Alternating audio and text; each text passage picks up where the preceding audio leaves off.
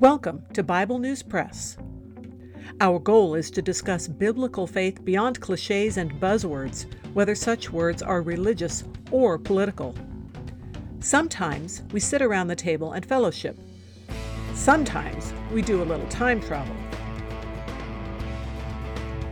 It is all part of our journey with our Abba Father, who has given us the key to life. We do it with Jesus, and we do it together. Welcome. Hello, I'm Laura. I will be reading Psalm 84 from the World English Bible. For the chief musician, on an instrument of Gath, a psalm by the sons of Korah. How lovely are your dwellings, Yahweh of armies! My soul longs and even faints for the courts of Yahweh.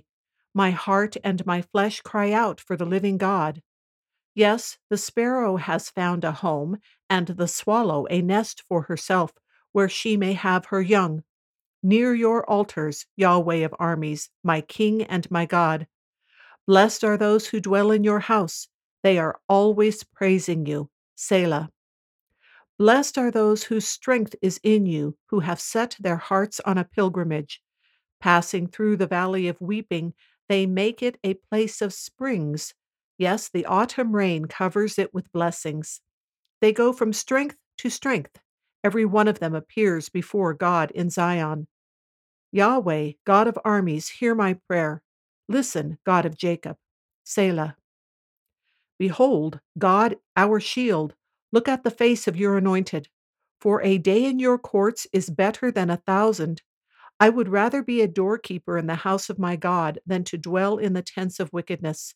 For Yahweh God is a sun and a shield. Yahweh will give grace and glory. He withholds no good thing from those who walk blamelessly. Yahweh of armies, blessed is the man who trusts in you.